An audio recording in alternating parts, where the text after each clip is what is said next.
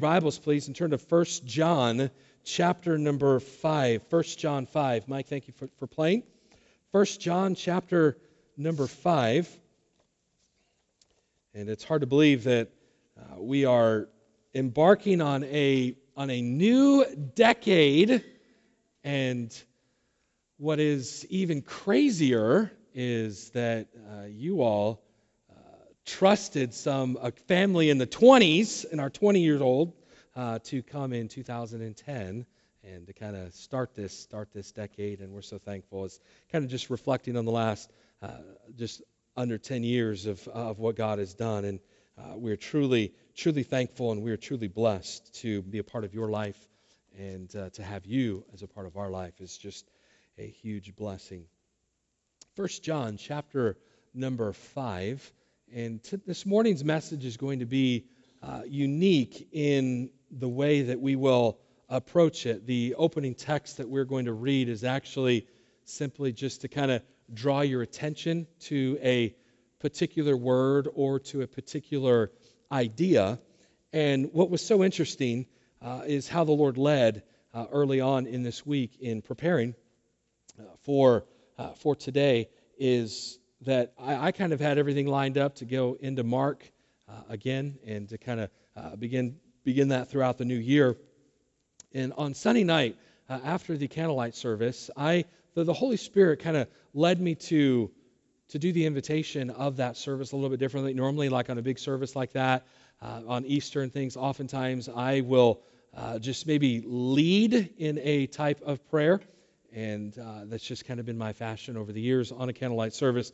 And about 5 minutes before the message was over, it was so funny how, it wasn't funny, it's just neat to see how the Holy Spirit leads, is, he just began to impress upon my heart. While I'm teaching, sometimes I get kind of off track when the Lord does that, but He's allowed to do that, of course. He's God, and I would submit to that. And He's just like, I want you to do the invitation differently. I want you to go to the back. And so I kind of wrestled with that just a tad a little bit, and then finally I was like, okay, Lord. And so I did that, and I did the invitation a little bit differently in the dark, and I said, hey, if the Lord is touching your heart right now, I want you to kind of go to the back here in a moment with me. And so I was back there, and no one necessarily responded. Mike kind of got us to sing our last little song, and then Eric Dunn came up to me with Kristen, and he kind of, I wasn't even paying attention. He kind of tugged on my shirt, and I kind of began to talk to Eric, and I said, Eric, why did you come to the back? And he just said, God is just telling me that I'm missing something.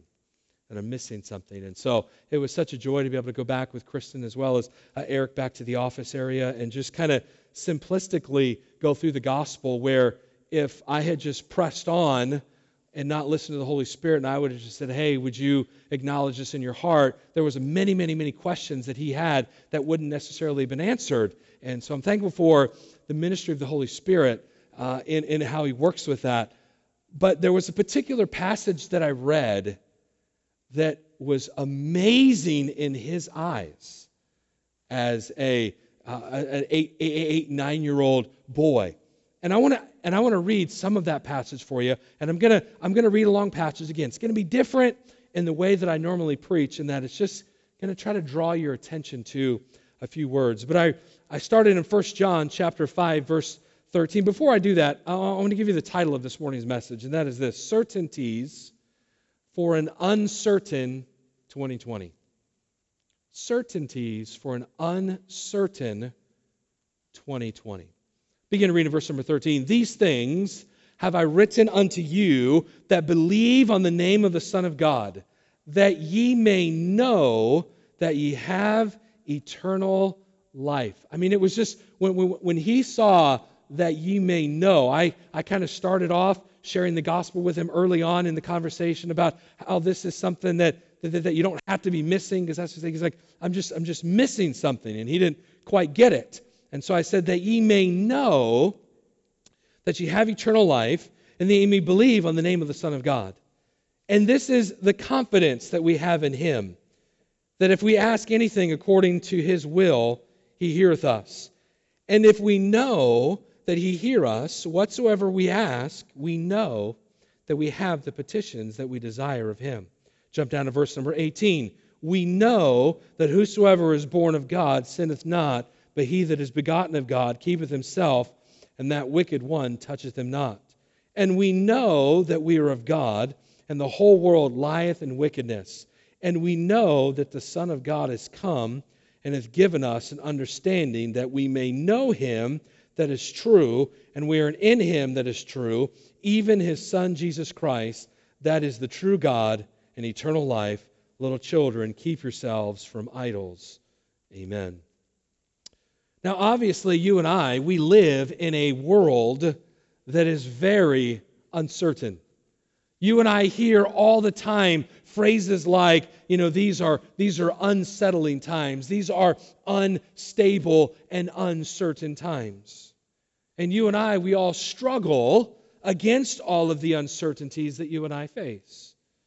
And of course, since the terrible tragedy of 9/11, there is a new kind of uncertainty that is injected into our daily lives. And that is the fear of terrorism. We're uncertain when we fly. There's just that uneasiness. There's that natural kind of where we're watching and we're looking, and if we're waiting for our flight, we're constantly hearing over the intercom, that if you see any bags that are left and things like that. We go into massive, large group settings, and there's just this little uneasiness. At the end of this past summer, our family had the opportunity to spend a day or so down at Disneyland. And I had these thoughts, but I did not articulate them to my family because I didn't want them to worry. But I said, Matt, look at the massive groups that there are here. When they're watching the fireworks, there's like thousands of people, and you wonder, and you're kind of in these group settings, and there's some uncertainty. And there are some more common uncertainties that you and I can definitely understand. When we buy a car, we're uncertain that it's going to function well. And so what do we want? We want a guarantee. Now, the week before Christmas, hallelujah, we made the last payment on my Jeep. How exciting is that? 5 years I've been slaving away at paying off my Jeep. So it's such an amazing accomplishment. That was the week before Christmas. And guess what happened on Monday before Christmas? No, I didn't crash it. Praise the Lord, it wasn't that bad, okay? But, I had to run some errands, and so inside my house, I did a double tap, and it heats it up, so you can get into a warm car. I'm spoiled, I know that, I'm just sissified here. And so I go out there, and my car wasn't running. So I go out there and I try to click on it, and sure enough, the engine light has come on. It's like they know. You pay that thing off, and it's like there's a computer inside of it that says, okay, break down. And praise the Lord, it's just something small. It's just a little sensor. But when you and I buy a car, what do we want? We want some guarantees. What's the warranty on this thing? And then fearing that we might have an accident, which Lillian mentioned. And so with that accident, you're afraid that you're not going to be able to pay for the damages, or that you might get sued. And so what do you and I do? Literally, for hundreds of dollars, it seems like a month, we buy car insurance for the potential of a car accident that it might happen. When you go to a store and you buy any appliance, or you buy any massive electronic, some of the next words from the salesperson is, would you like to purchase a 36-month warranty on that? You know what that means? That means this product is lousy and it could break down, right? There's the uncertainty about our health. So we spend thousands of dollars a year buying insurance to protect us from illness and catastrophe issues that might come into our lives physically. There's even the uncertainty about life and death itself in our family, where we will carry a life insurance policy. And so if anything were to happen to the breadwinner of the family, then money goes to the spouse. There is uncertainty with employment, so we have unemployment insurance. There's uncertainty about fire and theft, and so you have homeowners and renters insurance. There's even uncertainty in the world in which we live about marriage and marrying people, and so it's become very popular to have a prenuptial agreement. people in general are so uncertain, and life is so uncertain, that we'll spend huge percentages of our money to cover all of the potential contingencies. I suppose a good question to ask an unbeliever, really anybody, but specifically an unbeliever, is what are you absolutely certain of? And most likely you'll get the answer of death and taxes, right? That's kind of like the cliche, but maybe beyond that trite statement, what are you absolutely certain of? Well, you can't be certain of this planet is going to be here, because the second law of thermodynamics tells us that all of the material universe is tending toward disorder, is tending toward disruption. You cannot depend on anything material, anything physical. Well, you can't truly depend upon people. There are no guarantees about how people are going to treat you in the future, even your spouse or your own family, your parents, or your children. So it is very hard for an unbeliever to answer the question, what are you absolutely certain of? And if you can get that person to say, well, the only thing I'm certain of is death, and you've obviously put them in a very good position. You're able to then begin to speak about, well, what about after death? What are you absolutely sure after death? And you can begin to talk about eternity and what Christ can do for that soul. But it is in the background, that type of background of living in an uncertain world and living basically with people who are uncertain about almost everything. It's in that backdrop. It's in that type of world that the Bible is a divine revelation that is filled with absolute certainties. And so I want to just suggest a few of them, and then I got kind of a much longer conclusion that'll kind of tie in just kind of this kind of look through Scripture here. We see in Psalm 19, verse 7, the law of the Lord is perfect, converting the soul. The testimony of the Lord is sure, making wise the simple. Proverbs 11, verse 18, the wicked worketh a deceitful work, but to him that soweth righteousness shall be a sure reward. Job 34:12, yea, surely God will not do wickedly. Isaiah 53, verse 3, incline your ear and come unto me. Hear, and your soul shall live, and I will make an everlasting covenant with you, even the sure mercies of David. And then verse 4, I made a mistake here, is actually connected to Isaiah 53. It says, surely he hath borne our griefs and carried our sorrows, yet we did esteem him stricken, smitten of God, and afflicted. And it goes on to how Jesus Christ was led to the slaughter for our benefit. But surely he hath borne our griefs. Jesus Christ bore our sin, bore our griefs, bore our sorrow and our suffering. The Word of God says we can be sure of that.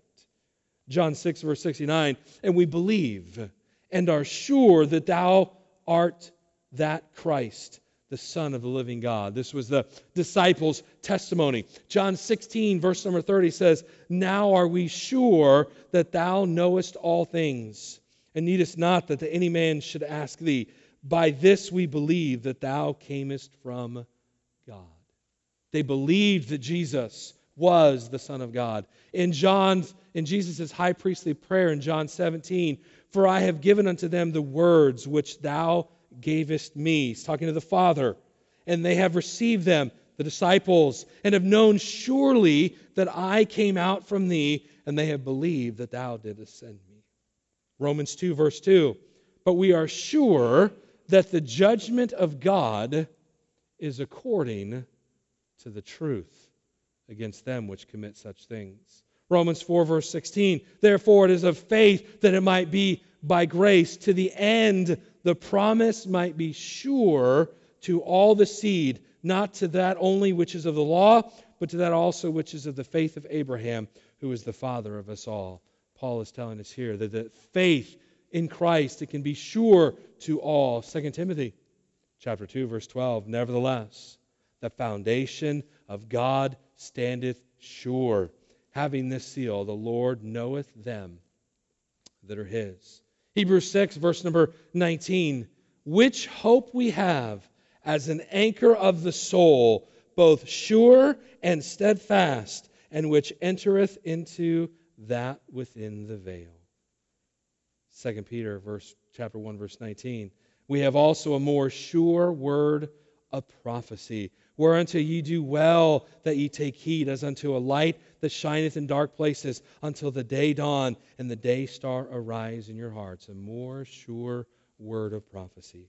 And then Revelation 22, verse 20. He which testifieth these things saith, surely I come quickly. Amen. Even so, come, Lord Jesus. And there are so many more. You can begin to look through Scripture. You can take a concordance and you can begin to look at different passages. And there are many, many, many more. But I kind of tried to just take a different gamut of different types of things. We deal, hear me, in certainties in an uncertain world. And listen, the world has a problem with that. The world, they take offense when people say that we are certain about things. It is really an intolerable posture that they would claim that we have, but it is truth. The Bible, hear me, the Bible is a book of absolutes. It is a book of certainties. We are certain how the universe began. We are certain how it will end. We are certain why God created and how His purpose in the beginning will consummate in the end. We are certain about why people behave the way that they behave. We are certain about what is right, and we are certain about what is wrong. We are certain about the elements that make up a good relationship. We are certain about the necessity and the way to get to heaven. We are certain that there is a hell, and that we are certain about how people get there. We are certain about all kinds of things.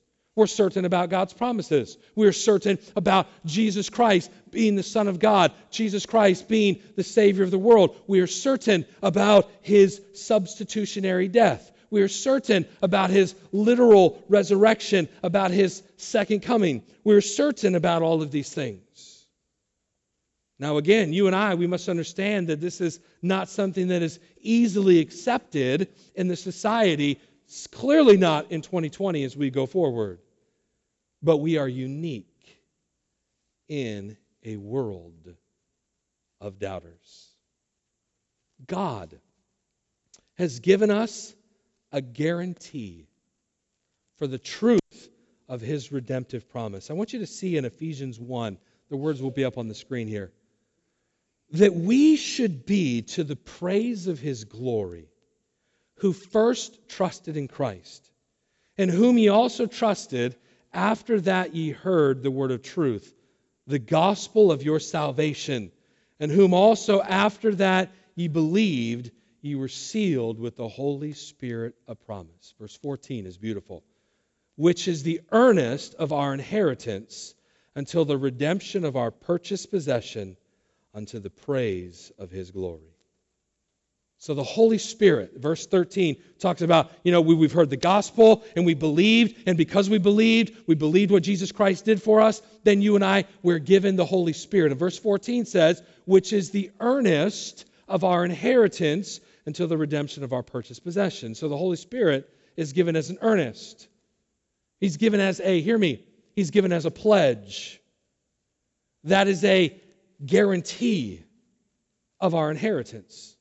So when you and I, when we became a believer, you put your trust in Jesus Christ. Now, why did you do that? Because you came to the belief, you came to the conviction that all that God said was true. You came to the conviction that what He said about you was true. You came to the conclusion about what the consequences for sin are, and you believe that to be true. And what He said about the judgment that you would receive from that sin. For the wages of sin is death, but the gift of God is eternal life through Jesus Christ our Lord. You and I, we believed what He said about forgiveness. We believed what He said about grace and about mercy. And we believed what He said about Christ. You came to the conclusion that all of that was true. And when you believed in that truth, when you believed in the gospel, embracing all that God said about who you are and who Jesus is and what he did for you, when you embrace that and you put your trust in Christ because you believed what God said, God promised you eternal life. And to secure that eternal life, he gave you a guarantee. And the guarantee that he gave you, the earnest that he gave you, that promise that he gave you was the Holy Spirit. And the Holy Spirit immediately took up residence in your life. And this is so key here in a few moments. As the guarantee, as the promise of that what you believed is indeed true. God deals in certainties. He is bound himself by his word to those certainties. And he has guaranteed his word in the gift of the Holy Spirit, who has now taken up residence, who has now templed himself. Your body is the temple of the Holy Ghost. He's now taken up residence. The Holy Spirit now lives inside the believers. And so as we bring 2019 and this decade to a close, can I share a few verses that should propel us into 2020 with the certainty about God's goodness, about his care, about his grace for you and I? I want you for a moment to listen to Job. To Job. Job lived in a patriarchal era. That was way back before Moses, which means that before the writing of the Pentateuch, which would be the first 5 books of the Bible, from Genesis to Deuteronomy. So basically, Job lived before there was any scripture that anybody's hands could have, that any eyes could read. And I want you to listen to Job. Job says in Job 19, verse 25, "For I know that my Redeemer liveth, and that he shall stand at the latter day upon the earth. And though after my skin worms destroy this body, yet in my flesh shall I see God, whom I shall see for myself, and mine eyes shall behold and not another." Job says, I know my Redeemer lives. What? How do you know that? Job says, I know that he's going to stand on the earth in the last days, and he's going to set up his eternal kingdom. Job says, I know that after my body is completely dissolved, that I'm going to awaken and I am going to see God with my very own eyes. That's a lot to know. When you look later on in the book of Job, and we won't take the time to do that, God speaks to Job, and it's recorded in Scripture. And so Job would have experienced God. As he experienced God, he came to some conclusions that I know. Some certainties. Oh, by the way, his world was a wreck. Have you ever read Job? And yet he says, I know that my Redeemer lives. The Old Testament, man, it's filled with such statements of absolute knowledge. I wish I could just go on and on for you this morning. But here's what the psalmist David said in Psalm 20, verse 6. Now know I that the Lord saveth his anointed. He will hear him from his holy heaven with the saving strength of his right hand. You know what David's saying? David says, hey, I know that my God hears the prayers of those that are his. And he answers. David said in Psalm 56, when I cry unto thee, then shall my enemies turn back. This I know, for God is with me. Isn't that great? That you and I, we might have some enemies in 2020. They may attack me. But as David said, I can say as well, God, he's on my side. God is caring for me. David said earlier in that chapter, in God I will praise his word. In God I have put my trust. I will not fear what flesh can do unto me. David had confidence in God's absolute power. And we can go to other Old Testament passages, but here's what I want you to understand. Job experienced God from without. David experienced God from without. There was a filling and there was a coming off. Kind of that Old Testament way of doing things. But you and I, we have been given the Holy Spirit to live with you 24/7. And Paul says that Holy Spirit was given to you as an earnest, as a guarantee, as something to spark you for moment after moment, day after day. Job experienced him. Yes, he did. David experienced him. Yes, he did. But if you're seated here this morning and you know Jesus Christ is your Savior, listen, He is literally within you. And the Holy Spirit is saying, you can be certain of this. You can be certain of this. Now I want to give you a little exercise for the year of 2020. It's not so little, but it is in this an exercise. As you read through the Bible, from place to place, from time to time, and as you read from, kind of story to story, day to day, so to speak, in the Bible, I want you to try to look from the lens of how many times you find somebody say, I know. I know. Paul said in 2 Timothy chapter 1, verse 12, for the which cause I also suffer these things. Nevertheless, I am not ashamed. Paul went through all kinds of things. For I know whom I have believed, and am persuaded that He is able to keep that which I have committed unto Him against that day. So here you and I, we're concluding 2019 as Christians, living in a world with absolute certainties. The world in which you and I live in is filled with uncertainties. But as a believer, we can live with unusual confidence in the days ahead. Do I know what will happen in 2020 for you? Nope. I don't know what will happen in 2020 in my life. But here's what I know. I know that if I, back to the basics, will study God's Word in 2020, I will be given a surety after a surety after a surety. Because this is a more sure word of prophecy right here. Is the Word of God. If you're struggling, does God care? Does God love? This is not elementary. This is just literally the way to do life. Get in the book. This isn't too small for us. Get in the Word of God, and you will find that the Holy Spirit of God will attach to that surety, to that truth that you find in the Word of God. And so here's my challenge for you. I strongly suggest that you ask the Lord to help you commit in 2020 to reading the Word of God every day. Now, why would you do that? Why would you commit to doing that?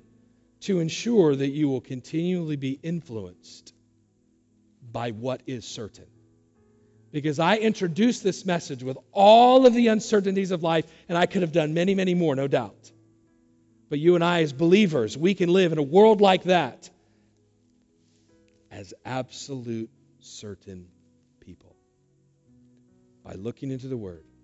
Ask the Lord to help you to commit to that in 2020.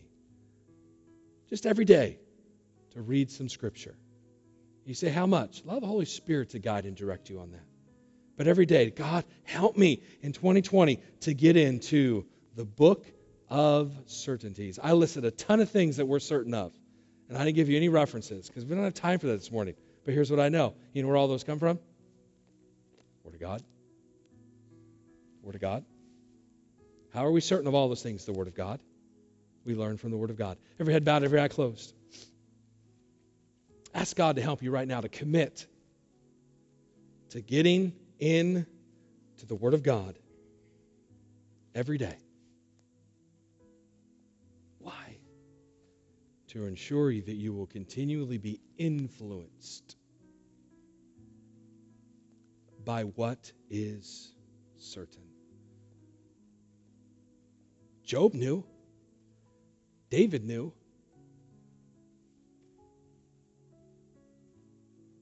But you have the great influencer, the great earnest, the great guarantee, the great promise in you. Let him guide you this year. Let him guide you into all truth. That's one of his roles, Holy Spirit, to guide you into all truth.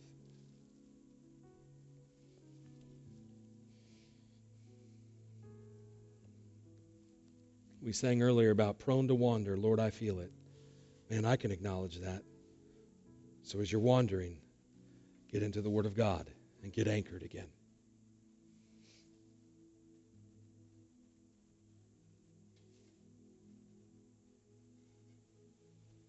2020 is uncertain. I get that. But you can live in certainty.